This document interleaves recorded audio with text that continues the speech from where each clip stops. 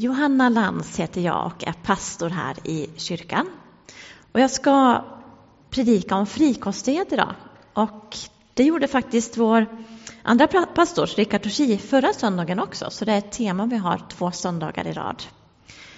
Och idag kommer jag att fokusera kanske lite mer just på pengar. Även om, som han sa i sin inledning här, så är frikostighet så mycket mer ju än pengar.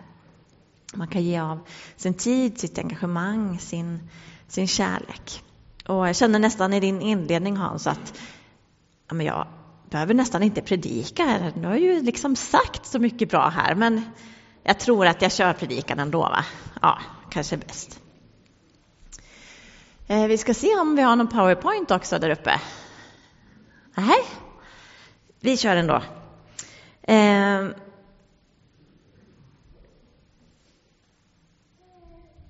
Det här med frikostighet, jag vet inte, är det ett så modernt ord idag? Ibland känns det inte som det. Vi pratar ofta om vårt individualistiska samhälle där man fokuserar på mig, jag och mig själv. Och ofta är fokus på just att konsumera för att bli lycklig, för att bli någon överhuvudtaget. Det räcker med att gå in på sociala medier där man matas med reklam. Man ser prylar som man inte hade en aning om att de fanns där innan man såg reklamen. Men man känner med en gång att jag måste ha en sån. Vet inte, ni kanske inte har varit med om det någon gång, men jag kan i alla fall känna så ibland. Det kanske är andra saker än reklam. Det kanske är när man sneglar på vad kompisarna har eller grannen, hans nya bil eller kläderna i skyltfönstret man går förbi. Vi kan ha begär till olika saker. Men jag upplever att oftast så är det ett begär efter saker som är svårt att mätta och som nästan är som ett hamsterhjul. Att det liksom bara, det tar aldrig slut, utan ju mer vi konsumerar för att bli lyckliga eller för att bli nöjda, ju mindre nöjda blir vi, ju mer vill vi ha liksom. Det bara snurrar på och ibland fortare och fortare. I kyrkan så tror jag ändå att det är annorlunda, att vi fokuserar mer på att ge än att få och att vad man vill ha. Givande är nog något som är ganska självklart i de flesta kyrkor och för de flesta kristna. Här är kanske frågan istället, hur mycket ska vi ge? Det finns en kristen tidning som heter Dagen, och jag tror det var i höstas så var det en debatt just om tiondegivandet. Är det en gammaltestamentlig sed som vi inte ska bry oss om idag? Eller är det en god vana även idag? Tiondet innebar att man gav 10% av framförallt all gröda på Gamla testamentets tid. Tiondet gavs till leviterna, till de som hade hand om templet. För de hade inte fått någon del av landet. När man kom in i löfteslandet så fick alla stammar utom leviterna en varsin del land. För att kunna försörja sig, för att kunna odla och så här. Men leviterna, de fick istället del av tiondet då, för att de skulle ta hand om templet och hela offerkulten. Och tiondet var alltså en form av religiös skatt, och den här skatten den var ganska vanlig även i andra länder och andra folk, att man hade en typ av skatt som gick till de som styrde landet. Men många tycker att tiondet idag kan vara en bra liksom riktlinje för att vi ska kunna ha en kyrka att samlas i, för att kunna ha anställda, för att kunna ha verksamhet. Men tiondet i Gamla testamentet, det hade också en djupare innebörd. Det var ett uttryck för att Israel som Guds eget folk inte själva bestämde över det de ägde. För allt var ju Guds. Det står till exempel i Psaltaren 24. Jorden är Herrens, med allt den rymmer, världen och alla som bor i den. Jorden är Herrens med allt den rymmer. Så tiondet var egentligen också ett sätt att uttrycka att allting är Herrens, allting är Guds. Men idag så, och nu kanske jag är lite hård, men ibland kan jag uppleva att tiondet istället blir ett sätt för oss att köpa oss fria. Att säga, här har du din del Gud, resten är mitt, det får jag göra vad jag vill med.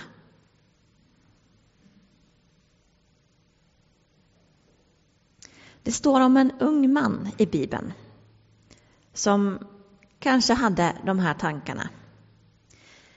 Det står om honom i Matteus kapitel 19, 16-26.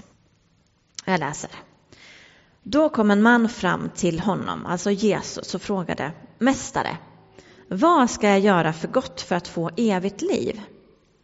Jesus sade, varför frågar du mig om vad som är gott? Det finns bara en som är god. Men du vill gå in i livet, så håll budorden. Vilka? Frågade han. Det fanns ju många budord. Och Jesus svarade, dessa. Du ska inte dräpa, du ska inte begå äktenskapsbrott, du ska inte stjäla, du ska inte vittna falskt, visa aktning för din far och din mor och du ska älska din nästa som dig själv.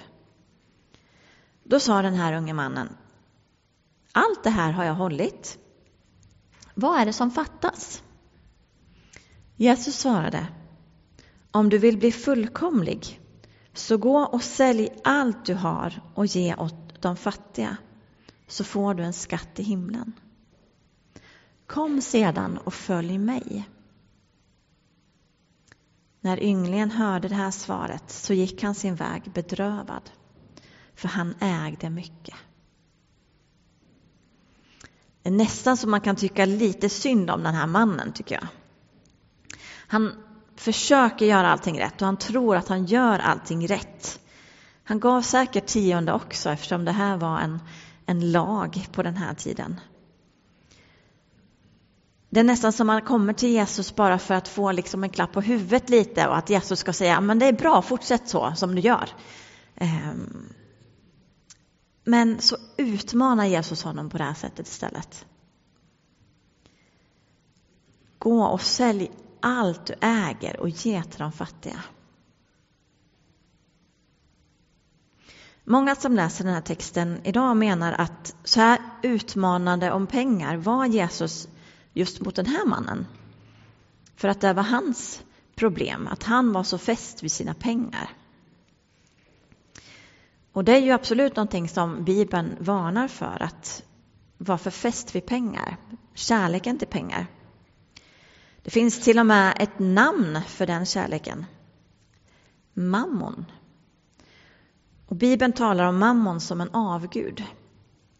Jesus säger i Lukas 16, ingen tjänare kan tjäna två herrar.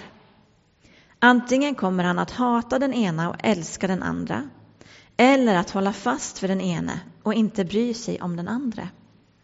Ni kan inte tjäna både Gud och mammon. Många menar att pengar är neutralt i sig, men att det är just hur vi förhåller oss till pengar som är det viktiga. Och att det är kärleken till pengar som är det farliga. Men det verkar också som att ju mer pengar jag har, ju större är risken att pengarna blir en avgud. För den här unge mannen, när han bedrövad har gått ifrån Jesus, så säger Jesus till alla som är kvar: sannoliken, det är svårt för en rik att komma in i himmelriket. Jag säger er, det är lättare för en kamel att komma igenom ett nålsöga än för en rik att komma in i Guds rike. Oj. Ett nålsöga på en sån här liten nål och en stor kamel. Det är inte en liten överdrift Jesus kommer med här. Hur ska vi göra då för att inte uppslukas av kärleken till pengar? För att inte uppslukas av det här habegäret. Kan man stanna det här hamsterhjulet när det har börjat snurra? Jag tror att det är just här frikostighet kommer in. Frikostighet, det är botemedlet mot kärleken till pengar, tror jag. När kärleken till våra medmänniskor blir större än kärleken till pengar. Det här kan vi se i den första församlingen. De verkar ha tagit Jesu ord på allvar. De ord som han riktade till den här rike mannen. I Apostlagärningarna kapitel 2 och 41 kan vi se hur de första kristna och den första kristna gemenskapen levde ut just det som Jesus hade sagt till den här mannen. Det står så här. De som tog till sig hans ord lät döpa sig. Och den dagen ökade de troendes antal med inemot 3000. Och de deltog troget i apostlarnas undervisning och den inbördes hjälpen. I brödbrytandet och bönerna. Alla människor bävade. Många under och tecken gjordes genom apostlarna. De troende fortsatte att samlas och hade allting gemensamt. De sålde allt vad de ägde och hade och delade ut åt alla efter vars och ens behov. De sålde allt de ägde och hade och delade ut åt alla efter vars och ens behov. Det här står det om på flera ställen i Apostlagärningarna. Lite längre fram står det: alla de många som hade kommit till tro var ett hjärta och en själ. Och ingen betraktade något av det han ägde som sitt. De hade allt gemensamt. Här tror jag vi har en nyckel. De hade allt gemensamt. Gemenskap. Jag tänker att det är ganska svårt att vara frikostig i ensamhet. Frikostighet, det levs mest naturligt ut i gemenskap. Visst, idag finns det många möjligheter att ge pengar till hjälporganisationer och att skicka pengar över världen och i kriser som vi har fått vara med om många. Nu, vi har pratat mycket om kriget i Ukraina till exempel. Men jag tycker jag har märkt även när vi pratar om Ukraina att just det kriget kanske har väckt vårt engagemang lite mer. Just för att det är närmare oss geografiskt. Det har ju funnits många krig innan och det pågår svältkatastrofer runt om i vår värld. Men ju närmare det kommer, ju mer frikostiga verkar vi bli. Det är svårt också att veta om andras behov om vi inte lever i gemenskap. Och jag tänker att det är ett första tips till dig om du vill bli mer frikostig. Umgås mer med människor. Och kanske just med människor som inte har det lika bra som du. Vi bodde i Oskarshamn förut och då hade vi förmånen att kunna upplåta kyrkan där till att ställa upp husvagnar till de romer som fanns i Oskarshamn för att tigga. Det fanns en bra byggnad där med dusch och toalett och kök och tvättmöjligheter som var fristående från kyrkan som de fick använda. Och så skaffade vi de här husvagnarna som de kunde bo i. Och vi fick hjälpa dem med diverse praktiska saker, att översätta dokument som de inte förstod som de fick från svenska myndigheter, och det kunde vara reservdelar till bilarna som gick sönder och allt möjligt. Och vi blev deras vänner. De blev våra vänner. De var med på gudstjänsterna. Och det jag märkte då att dels ökade ju vår frikostighet. Vi ville gärna hjälpa de här människorna. Men de ville gärna göra någonting tillbaka också. Jag tror att frikostighet, det liksom föder frikostighet.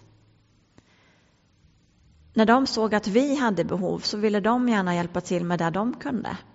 Och då handlade det kanske inte om pengar, utan det kunde vara att vi fick ett lass med ved som behövde bäras och staplas. Då kom de och hjälpte till med sådana praktiska saker som de kunde. Och kanske är det så att du känner att men jag har inte så mycket pengar att vara frikostig med. Men då finns det andra saker du kan dela med dig av. Din tid, ditt engagemang, din kärlek.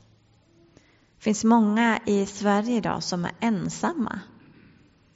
Tänk bara det, att få gå hem till människor eller bjuda hem människor för att umgås och dela med sig av sin tid. Och nu kommer en tid också i kyrkoåret och i det kristna livet där vi kanske kan fokusera lite extra på frikostighet. För på onsdag så börjar nämligen den kristna påskfastan. Det är en tid av förberedelse inför påsk. Den pågår i 40 dagar exklusive söndagar. För man fastar inte på söndagen, det är uppståndelsedagen. Det syftar fram till påskdagen. Och traditionellt under påskfastan så har man avstått från mat eller viss sorts mat. Dels för att ta del av Jesu lidande på ett symboliskt sätt. Men också för att mat och matlagning tar ju upp stor del av vår tid. Det går åt mycket tid både att förbereda, att laga mat och att äta och att diska och tunnan efteråt. Och den tiden så kan man istället lägga då på bön och bibelläsning. Och avstår man från mat så får man också mer pengar över som man kan dela med sig av. Idag så är det många som kanske inte avstår just mat, men man avstår från andra saker.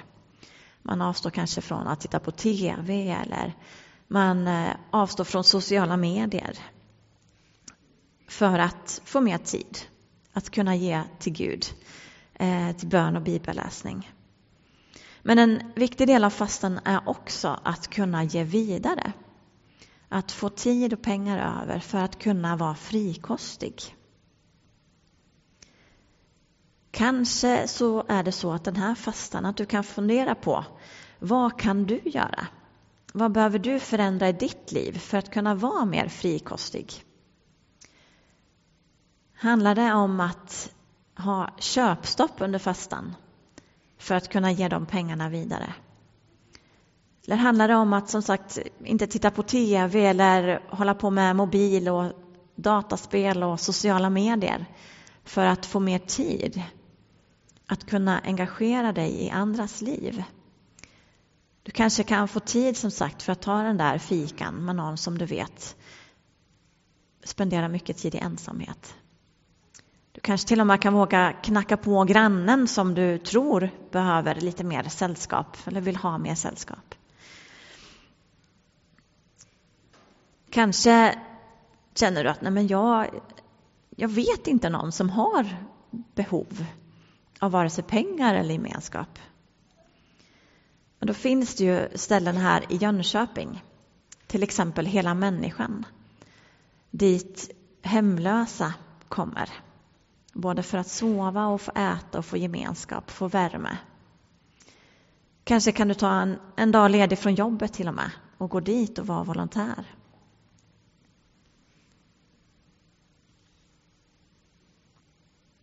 Hur kan du öka din frikostighet? Före predikan så sjöng vi Ingmar Olssons sång Dela med dig. Och den är ju högaktuell idag och sammanfattar egentligen den här predikan ganska bra och Bibelns budskap om frikostighet. Tycker du det är svårt att dela med dig? Håller du i allting väldigt hårt? Tänk då på vad pappa har att ge dig. Pappa äger allt och allt är vårt. Våran pappa brukar bara slösa. Allting som man äger ger han bort. Vi bör vara lika generösa. Dela ut åt alla vad vi fått. Dela med dig. Dela med dig. Dela med dig utav allting som du har. Dela med dig. Dela med dig. Det är enda sättet att ha allting kvar. Ska vi be? Ja, tack Jesus. Tack pappa Gud att du är så generös mot oss. Att du ger oss precis allting. Hjälp oss att vara lika generösa. Hjälp oss att inte hålla i hårt i det vi har fått från dig. Utan hjälp oss att dela med oss istället. Frikostigt. Gör oss fria från mammon, från pengabegäret. Och hjälp oss under fasteperioden nu lite extra tänka på vad just vi kan göra. För att dela med oss av det vi har fått från dig Jesus. Amen.